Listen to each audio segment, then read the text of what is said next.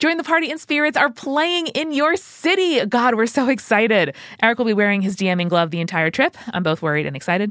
7 cities, 10 days at the end of March 2024. Your 2 favorite podcasts, Join the Party and Spirits, are performing live.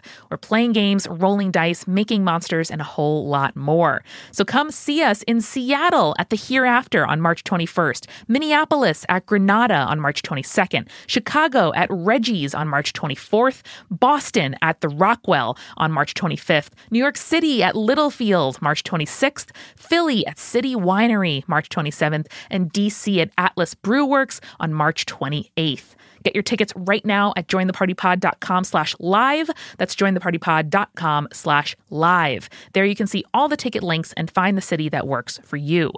When you're rolling the bones, your future is looking good. Join us.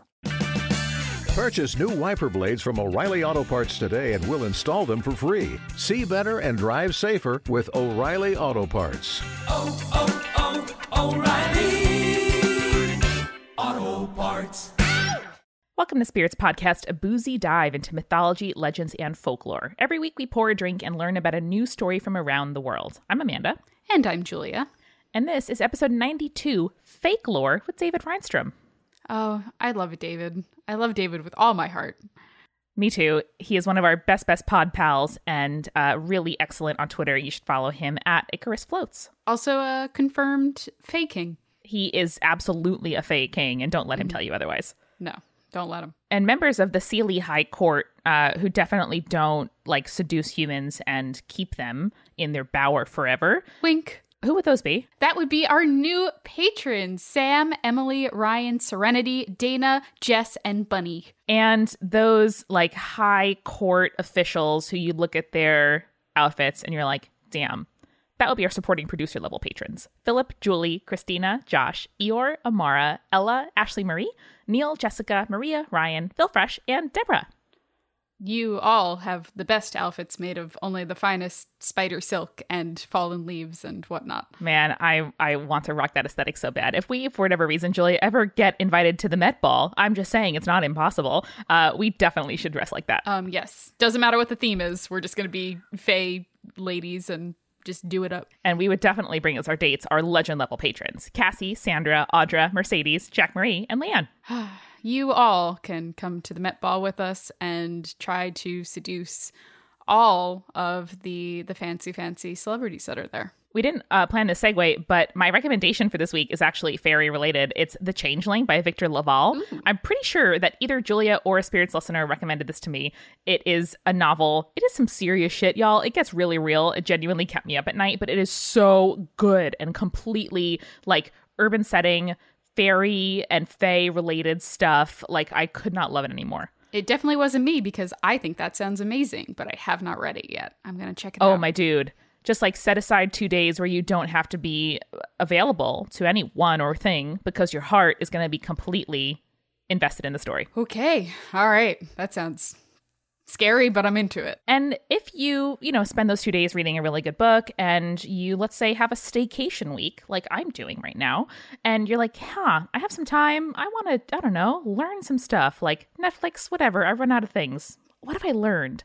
The best place to do that would be Skillshare, our sponsor for this week. At Skillshare.com/spirits, you can get 2 months of premium membership for 99 cents. And we'll tell you a little bit more about the class that we really enjoyed this week during our refill. And our last bit of housekeeping for this episode would be that we got a P.O. box, y'all. Yo! We're going to be like that show on PBS that I want to call Zaboomafoo but wasn't, with all the millennial children who's P.O. Box 02134, send it to Zoom. Zoom. I got there by the end of the jingle. Okay, Zoom. Good. I'm so glad. Zaboomafoo was the one with the lemur. Oh, yeah. That friend of the show, Lucy, live blogged her experience watching Zaboomafoo, and it was perhaps the best thing I've ever read in my life. So good. Anyway, P.O. Box. Yes, you can now send us physical stuff. Several of you have, and it really makes our day. But now there's a P.O. Box for everyone's enjoyment. You can send anything you want to Multitude, P.O. Box 3241, Astoria, New York, 11103. And it has to be addressed to Multitude, so you can draw a little martini glass or write spirit somewhere else on the envelope or the package. But that information, as well as a way to email us your urban legends, is at spiritspodcast.com/contact. Yeah, send us your stories. We love your stories. All right. Well, now I think it is time to hear some stories that may or may not be true. They're mostly not true. From our good friend in Spirits Podcast, episode 92, Fakelore with David Rheinstrom.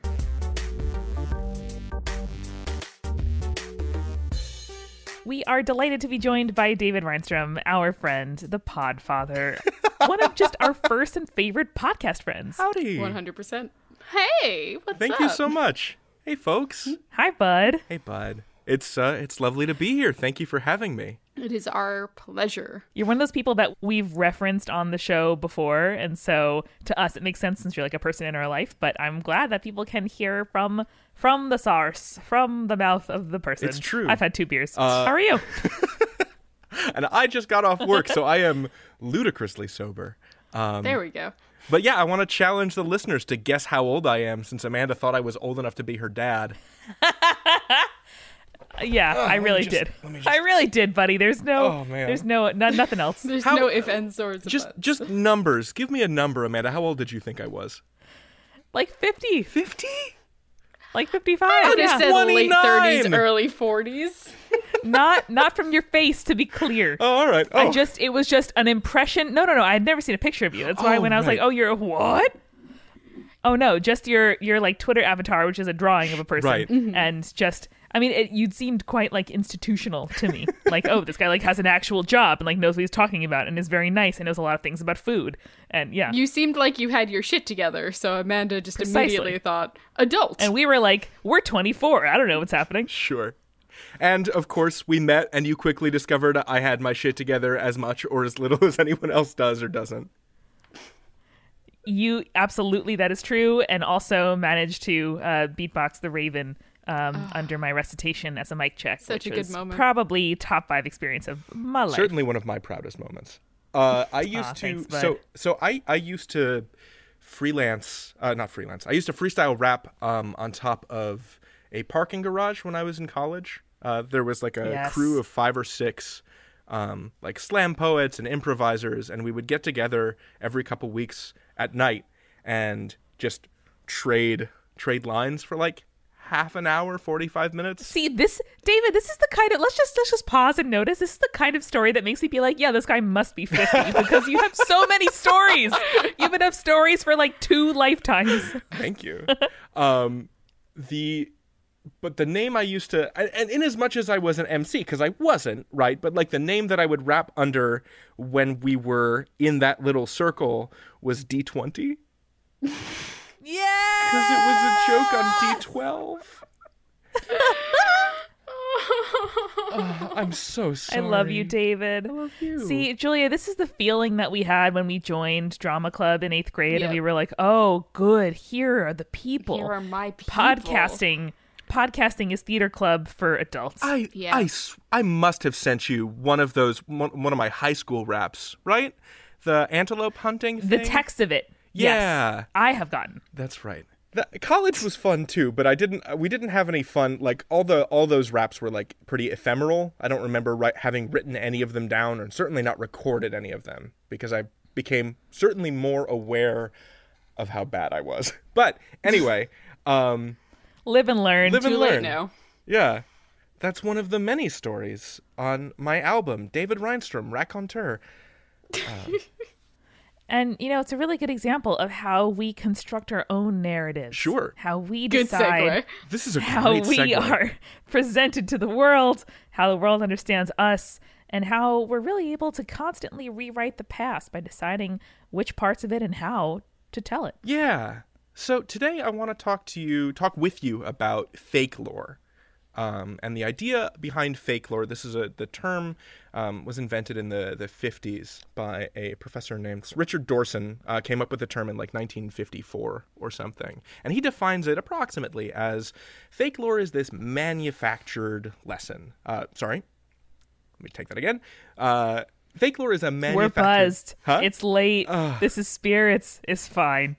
I spent all day wrangling with the content management system at work, and yikes. I'm a little pool of melted butter, but I'm back. Adorable.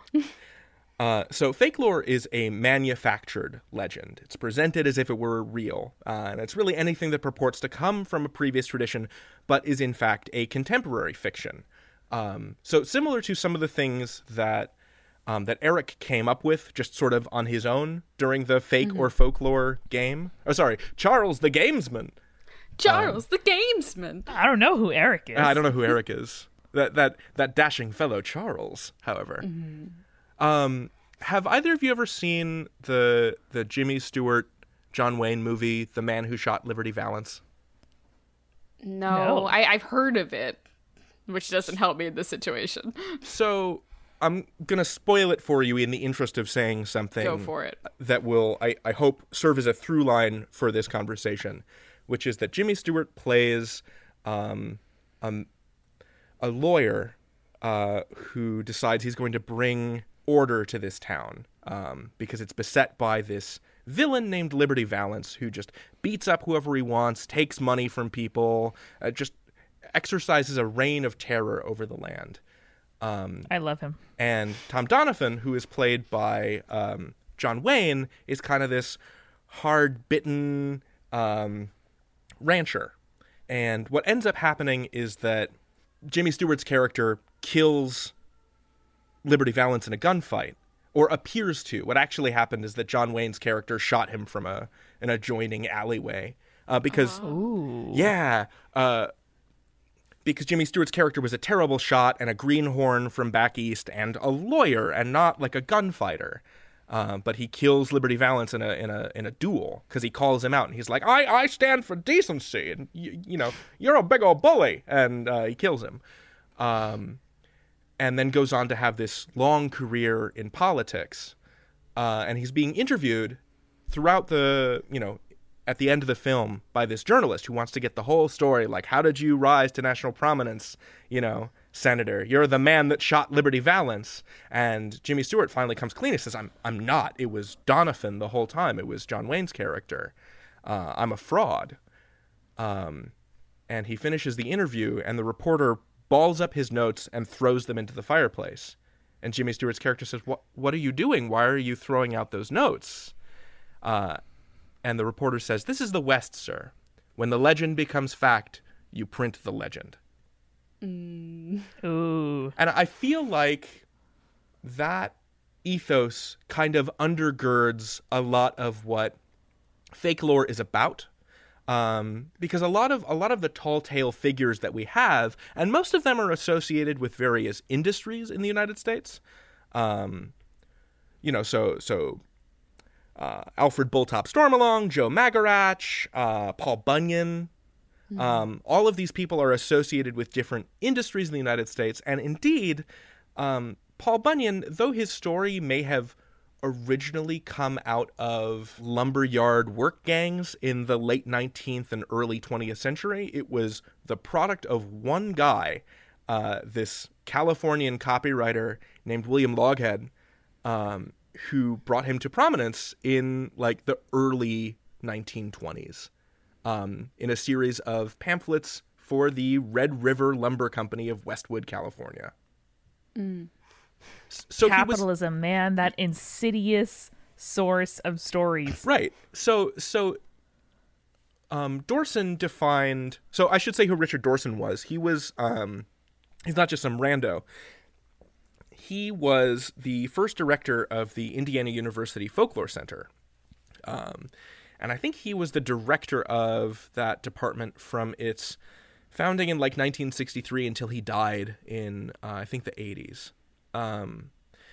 And he is famous for having introduced, for a number of reasons, he devoted a lot of his life to just attacking the root of Paul Bunyan stories. But he's famous for having introduced to us the word Fakelore and also the term urban myth. Ooh, he's my favorite person. That's one of his. Man, it seems to me that like the 60s through the very early 90s in academia was such a time of someone being like, hey, I don't know if you've noticed this thing before, but here's just a word for it. And then that's what we use forevermore, whether it's like biographical criticism, or like gender being a spectrum or whatever. I'm sort of jealous because I feel like I want to name things, Right. but it feels like all the things have been named. Let me see. You gotta discover new things, then you get to name them. It's true. Okay, so here's what he wrote in 1922. So there were a bunch of ads, and they were all kind of collected in this one volume by Loghead. And he kind of wrapped it all up in this idea that, there's this mythical lumberman, this lumberjack that invented lumbering. No, don't walk away. Hold on. Huh? I got a good story for you. Hold on. Yeah. Just hear me out. Go with me. And he works for us now. So Paul Bunyan came to Westwood, California in 1913 at the suggestion of some of the most prominent loggers and lumbermen in the country when the Red River Lumber Company announced their plans for opening up their forests of sugar pine and California white pine. Friendly advisors shook their heads and said, "Better send for..." Sugar pine sounds like such a bad drug name. Sugar pine, honey bunch. Really? Yes. Loghead tries throughout his book to situate the Bunyan myth in a past before himself, but it's hard to say how much of this was legend that predated his own creation, like how much of this came from people having told these stories before he started making them popular, because it had already become right. He'd kind of created a meme. And so then, 15, 20 years later, after he had made Paul Bunyan popular, this symbol of, the American lumbering industry, he went around and he asked people what did you know about Bunyan? And so here's something from Esther Shepard at the Department of English at Reed College in Portland, Oregon. This is a story about Paul's babyhood. Quote, "Paul Bunyan was born in Maine. When 3 weeks old, he rolled around so much in his sleep that he destroyed 4 square miles of standing timber. Then they built a floating cradle for him and anchored it off Eastport. When Paul rocked in his cradle, it caused a 75-foot tide in the Bay of Fundy, and several villages were washed away. He couldn't be wakened, however, until the British Navy was called out and fired broadsides for 7 hours. When Paul stepped out of his cradle, he sank 7 warships, and the British government seized his cradle and used the timber to build 7 more. That saved Nova Scotia from becoming an island, but the tides in the Bay of Fundy haven't subsided yet." Wow. I mean, points for creativity and extremity. Right. So this all falls into a category of stories that we call tall tales. And there are folkloric characters and there are fakeloric characters. There are some people that are actually real, right? So let me go to my list. Who are my list? Yeah. So there are real people, real historical figures that oral history is kind of embellished. So Johnny Appleseed, Daniel Boone, Davy Crockett, Mike Fink, John Henry, Calamity Jane, Molly Pitcher, and Nat Love. These are all real people around whom this shellacked veneer of legend has built up. But then there's other people like Pecos Bill, Magarac, Alfred Bullock Stormalong, and Paul Bunyan that are probably just inventions, and 20th century inventions at that. Right. But the question is, does it really friggin' matter? Does it matter that they're fake? I think is the question. Dorson would argue that they at least deserve to be considered separately, part of separate traditions. He was concerned that this commercialization of folklore was diluting its impact, kind of in the way that people that really love Hans Christian Andersen stories get a little salty when they get Disneyfied, right? Mm-hmm. Right. All the blood and guts and misery gets yanked out of it. I think I would argue that, so on the one hand, it's pretty easy to say okay, well, in one hand, myths are invented, right, with the folklore aspect of things. And then there's this other class of myths that are somehow true or taken from reality or lived experience and propagated. But I would argue that myth telling is myth making. There isn't much of a difference between the stories that we choose to invent and propagate, and the stories that we choose to retell. Like, it still passes through this kind of human and societal filter of like being somehow compelling, important, worth retelling, and in the telling they become something greater. So whether the source material is, you know, a person that you saw planting an orchard in your hometown, or, you know, something that you read in a comic book, or that, you know, a TV commercial told you. The resonance is like with the listener and the you know, reteller and their experience, and less in the like origin. I think that's my thesis. Sure. I think, and I would need to study. I'm not a folklorist. Like, I love this stuff, but it's not my academic briar patch, as it were. I think he would argue that because a lot of these stories that he called Fakelore emerged from advertising and were literally designed to sell products, that they carry along with them nasty messages, or at least the stink of capital. Yeah, I think in my mind where you draw the line is stories that are being told because they have some truth to them, or they teach a lesson or something like that. But stories that are propagated solely to like sell a product is kind of where you have to draw the line between folklore and fakelore. Mm-hmm. And it's kind of like in the same vein as like Denny's is like on point with memes, but I'm not going to start telling Denny's stuff as urban legends because I know that Denny's is just trying to sell me pancakes.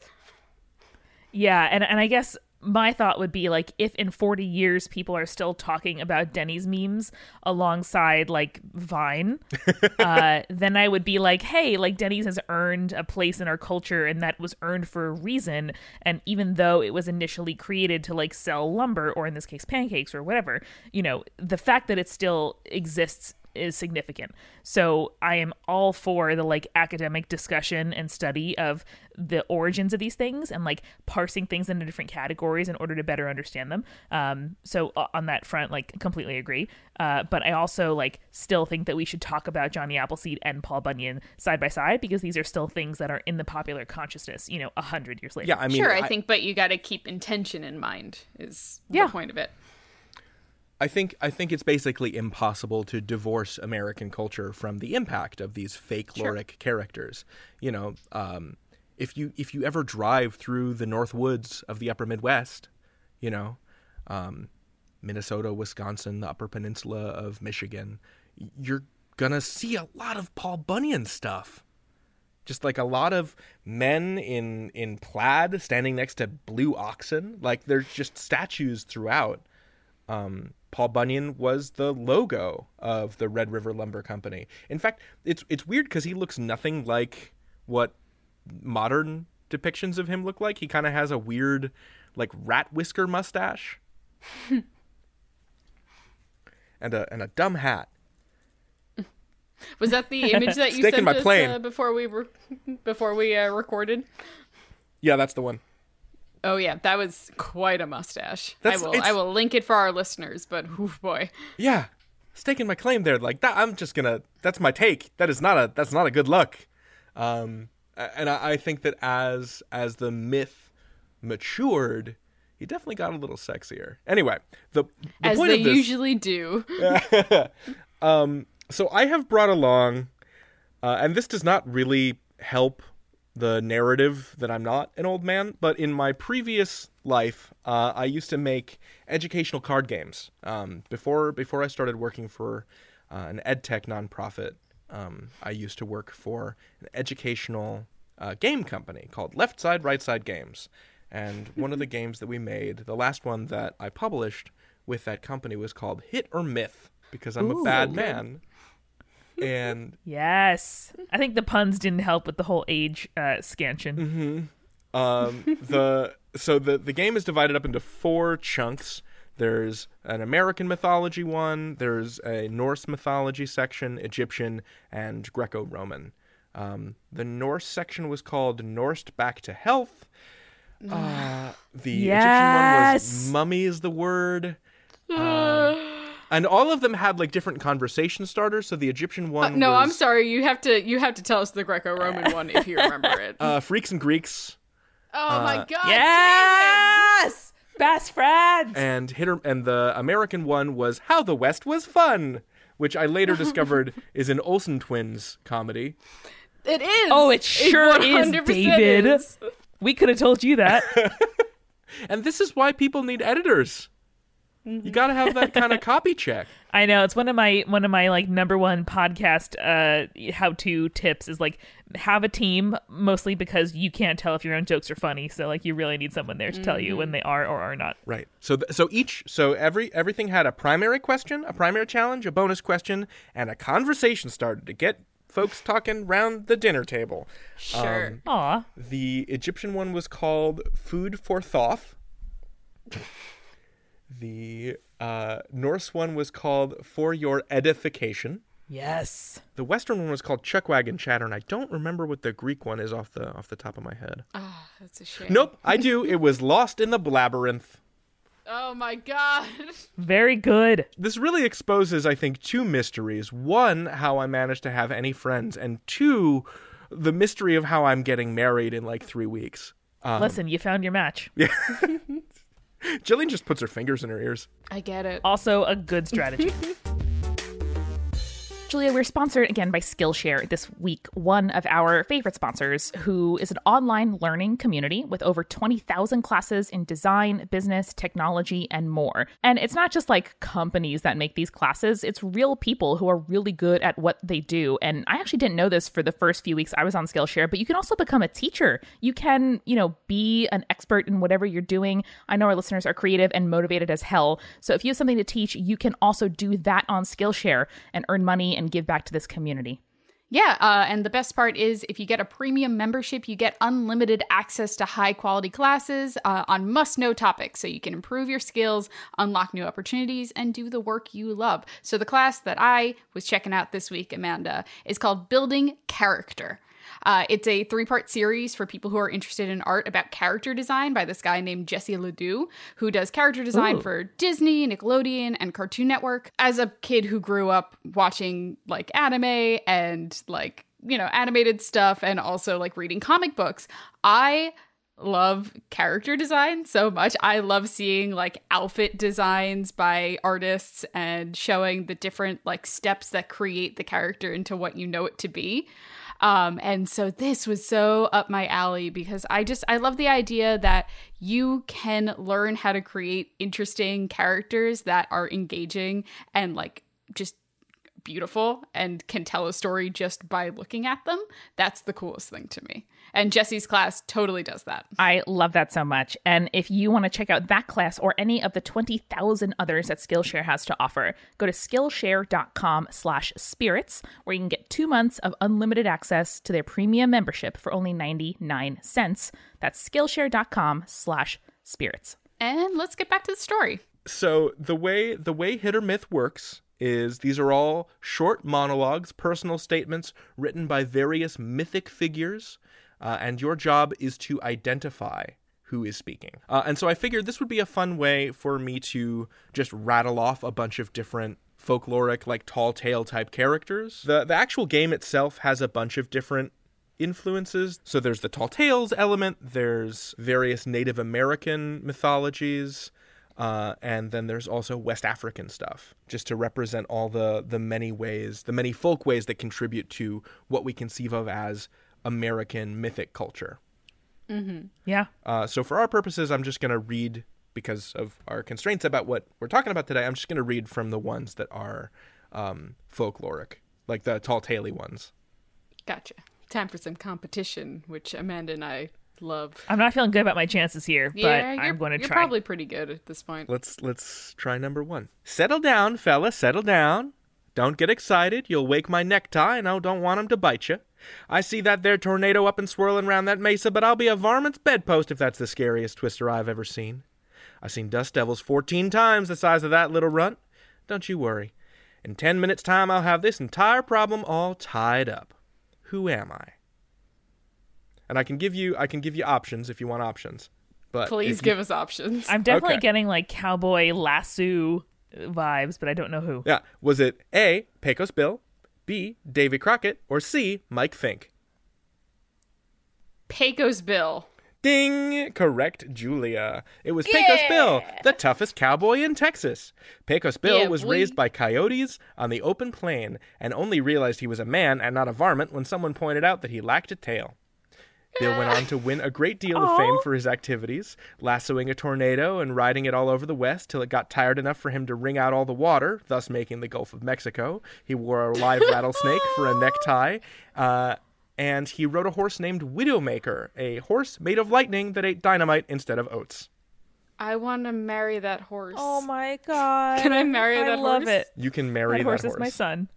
This is the future liberals The West. You can marry that horse. No one can tell me I can't. Pecos Bill was made up. He was mostly collected in stories by a writer named Tex O'Reilly in the 30s. That's a Edward good name. Tex O'Reilly. That's Harper Lee's grandfather.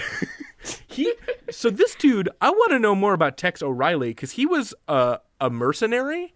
He was one of those like late 19th century soldiers of fortune that went all over the world murdering people for the sake of American empire.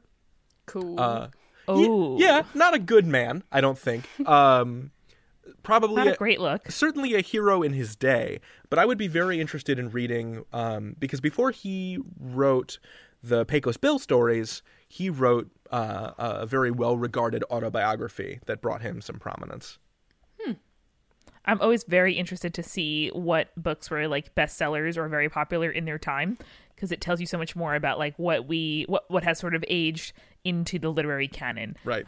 Like what people were actually interested in buying and reading. Shall we move on to the next one? Of course. Yes, please. Okay. I'm at Loggerheads with my camp cook, Sourdough Sam. He says to me, "Boss, we've got too many mouths to feed. We'll have to dig another reservoir to fill with Johnny cake batter." I says, "That won't be the trouble, Sam. Trouble is, we'll need to dig another 100 acres of fields to grow the corn for the Johnny cakes, and I'm not doing that till winter's over."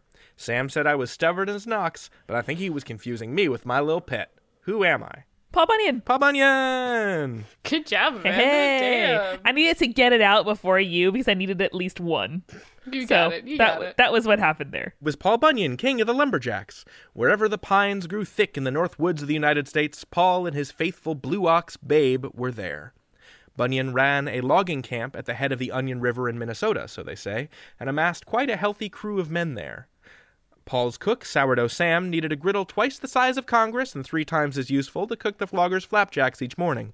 It had to sit on top of a... Thanks. That one actually I made up because I wanted to and because I figured if it's all made up, it's all made up. I don't know if that's ethical. But it had whatever. Doesn't matter.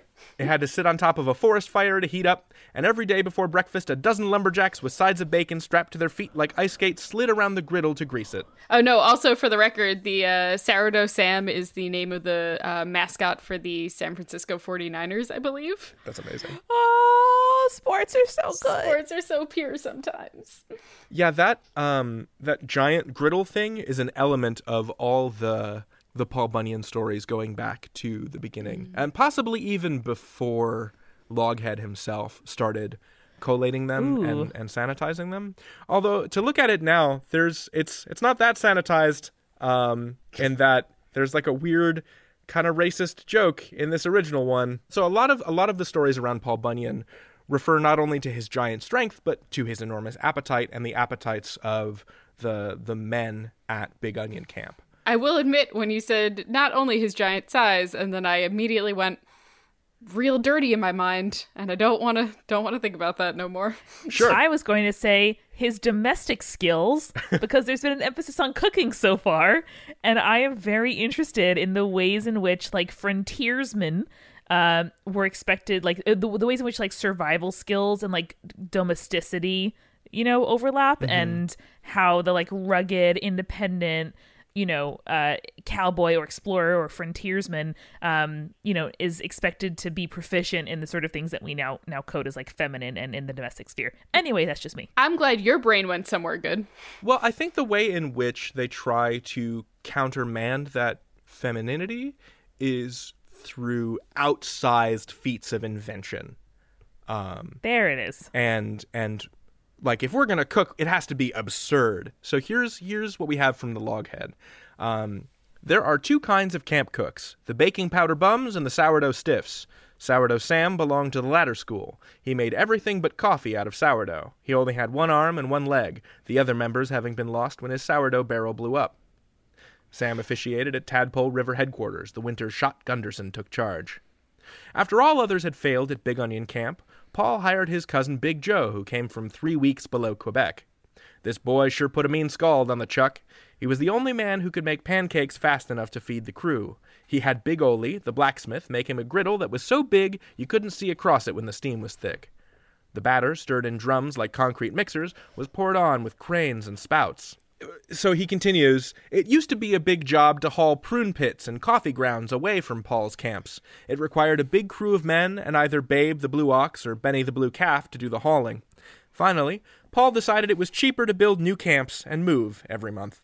Man, it is crazy how it's like, America, things are big here and also efficient. So in researching this episode and doing research for this episode, I knew about Babe the Blue Ox, right? But I didn't know about Benny the Giant Calf.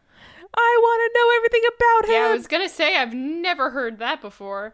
I'm pretty sure that Babe is original to whatever oral myths there were. But Benny is like a whole cloth invention. I think specifically because he wanted to come up with an excuse to kill a giant animal. So before you get too attached to Benny... David, it's too late. I'm too late? attached. He's my son. Oh, he died. Oh no. Oh no. Gluttony killed Benny. He had a mania for pancakes, and one cook crew of 200 men... I'm so sorry. Same. He had a mania for pancakes, and one cook crew of 200 men was kept busy making cakes for him.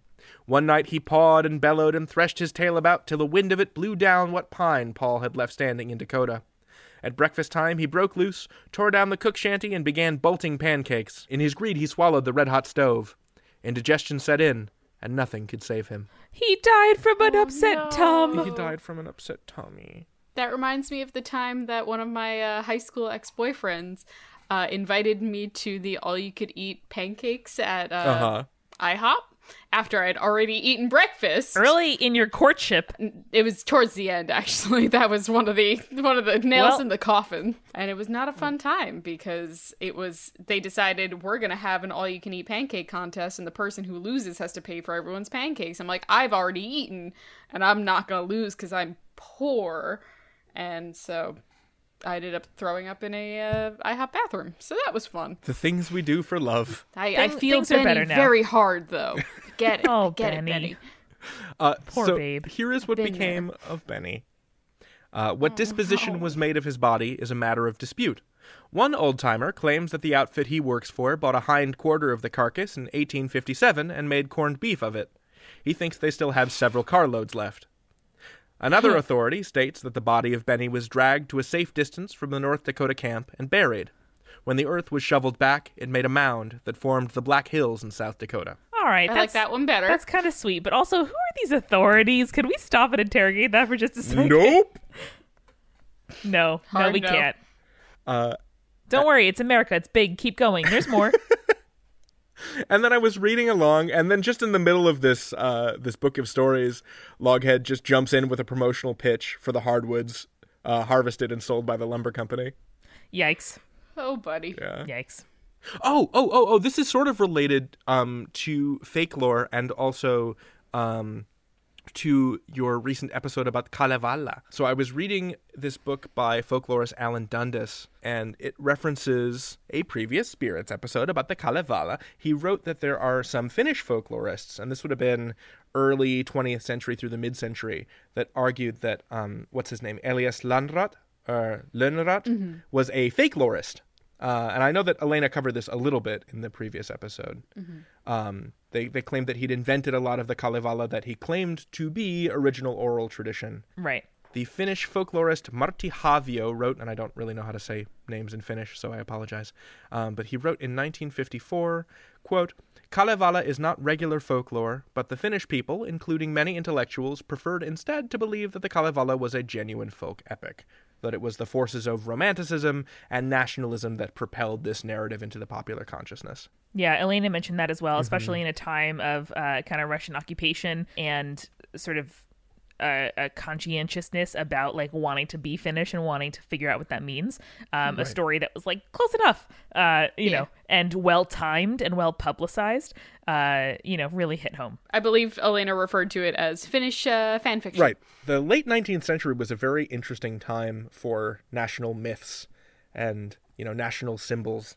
And I'm not sure that we've really fully reckoned with the way that these icons that we dug up of ourselves, you know, in the 1850s through the 70s, how those metastasized into nationalistic forces that resulted in the world wars. I don't know. I think about that a lot. Like I think about the national projects of the late 19th century in Central Europe that created Germany and then kind of created like a German ethno-state and gave Nazism something to like grab onto and say like, this is ours and this is our heritage. Yeah, I just think that national myths can be very dangerous. Yeah, I can agree with that. Yeah, from and a historical perspective. Yeah. And I think underlines the importance of the stories we tell each other, whether it's the stuff that we choose to propagate or the stories that we consume that allow us to kind of think about ourselves and our identities and what an adult version of the little maelstrom of feelings that like an 11 or 12-year-old, you know, self might be. It really has power, and they're, you know, people should be conscious about the kinds of myths that they, you know, give life to.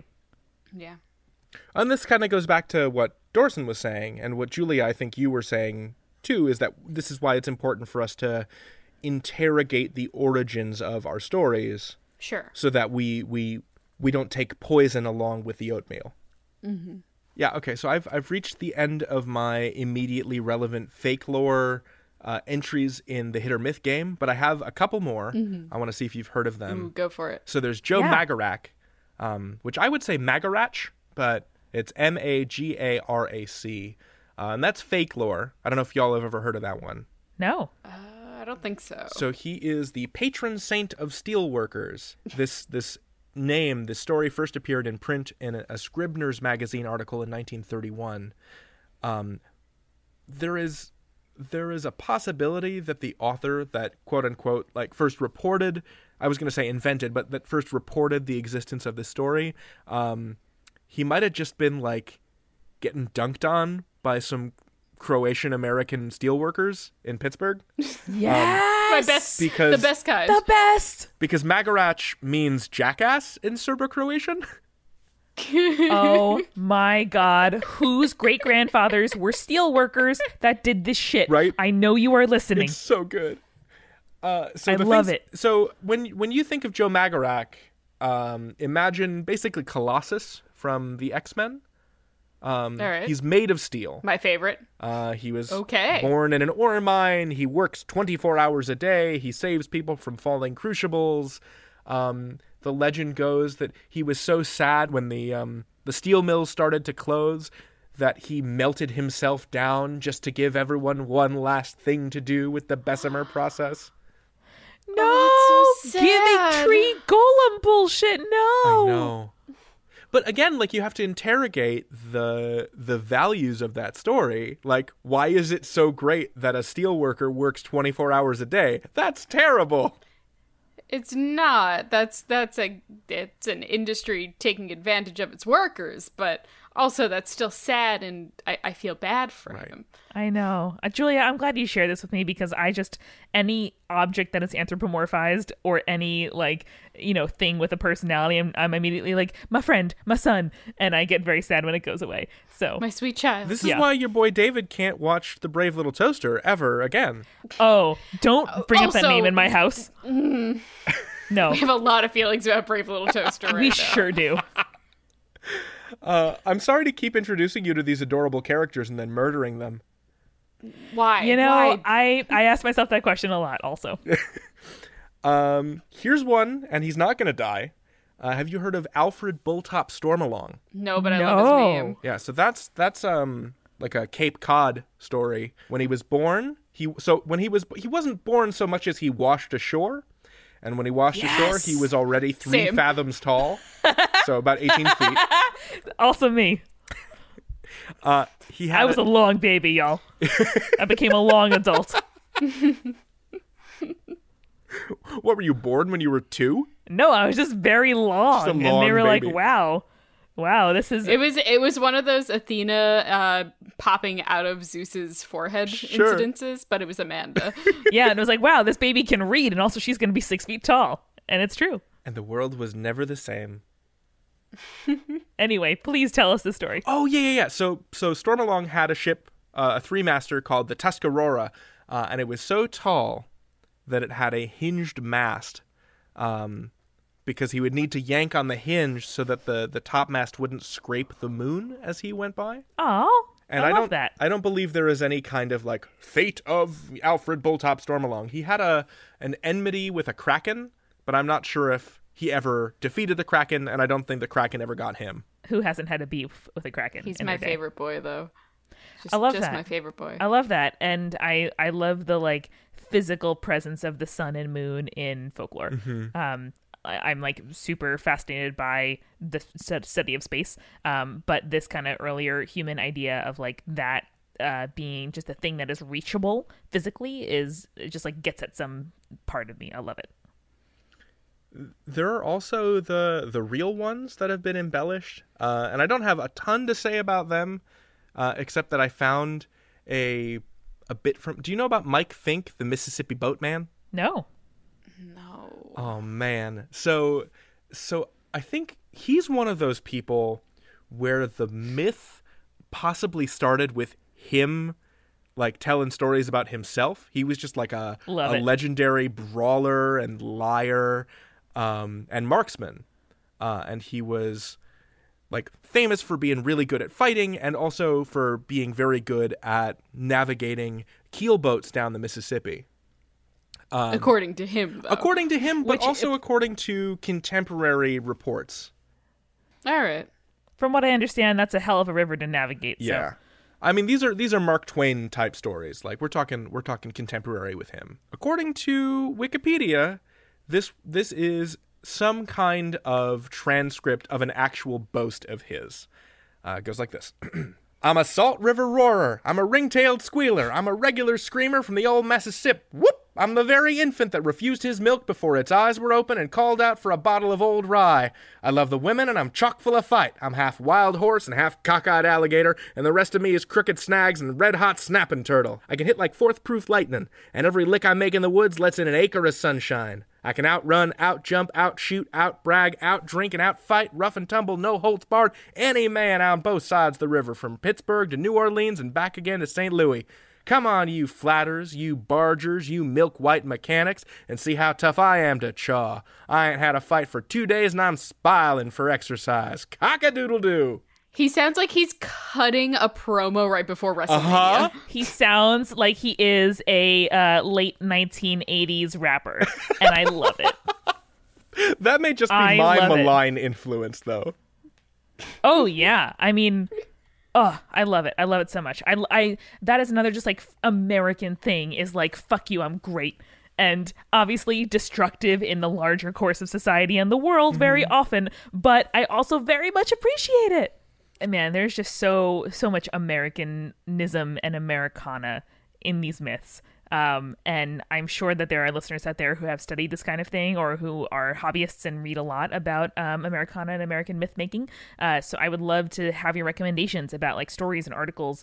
I'm going to go on JStorm myself later on and try to look up some things because again, like especially this day and age, it's it's a fraught thing to be an American, especially a white American, and it is easy to just kind of like disconnect with that whole shebang. Right. But there are also real ways in which like, I don't know, our legacy is complicated and our identity is complicated. And a lot of the stuff that we bring to the modern world is stuff that our ancestors like chose for us as a national identity. And so digging more into that, I think, is only going to be helpful for deciding how we want to shape that identity going forward. Also, I want a big blue cow. Same. I got permission from Jillian to tell you about this last part. Yay. So I'm talking about my fiance, my wife to be, who may actually be my wife by the time this airs. So woo! I was gonna She say will be. probably. She will be. My wife, Jillian. Her mother died a couple of years ago, and Barbara had this absolutely wild life that, like, beggars belief. She was a brain surgeon. She was a pilot. She was an athlete. She broke horses for the racetrack. And I didn't really get to know her that well before she died. And the Barbara that I met was not that Barbara. And so Jillian and I started talking about, like, well, what's the version of your mother that we want to develop for when we have kids?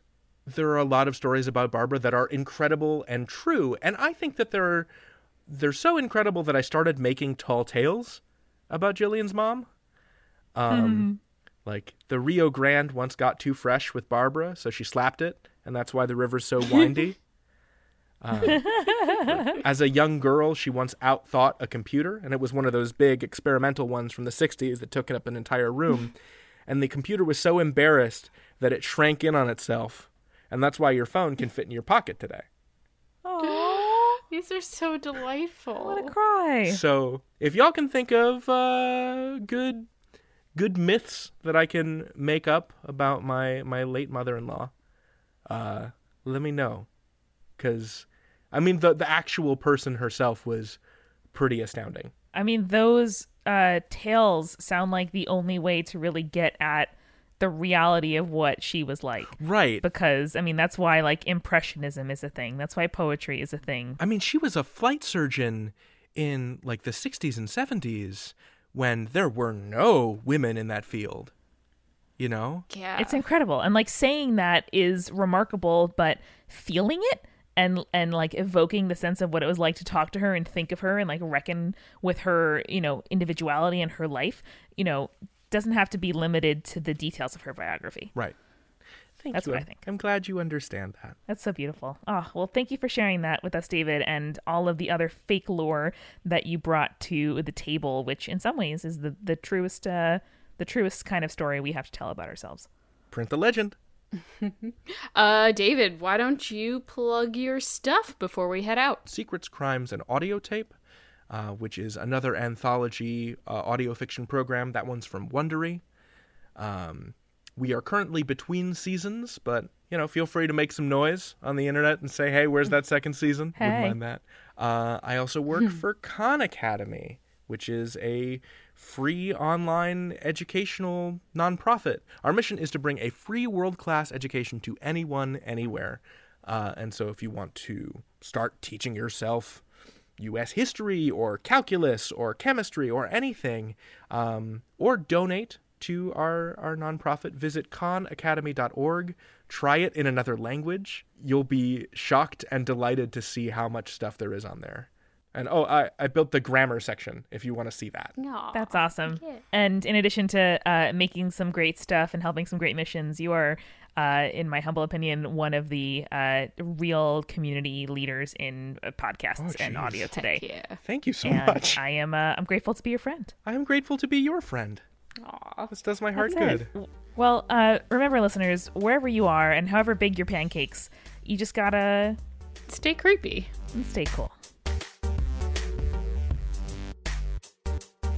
Spirits was created by Amanda McLaughlin, Julia Shafini, and Eric Schneider, with music by Kevin MacLeod and visual design by Allison Wakeman. Keep up with all things creepy and cool by following us at Spirits Podcast on Twitter, Instagram, Facebook, and Tumblr. We also have all of our episode transcripts, guest appearances, and merch on our website, as well as a form to send us your urban legends at spiritspodcast.com. Join our member community on Patreon, patreon.com/spiritspodcast, for all kinds of behind-the-scenes stuff. Just $1 gets you access to audio extras with so much more available too. Recipe cards, director's commentaries, exclusive merch, and real physical gifts.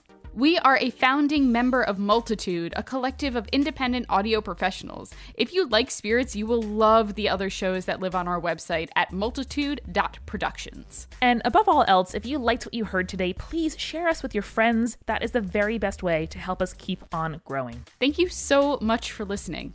Till next time.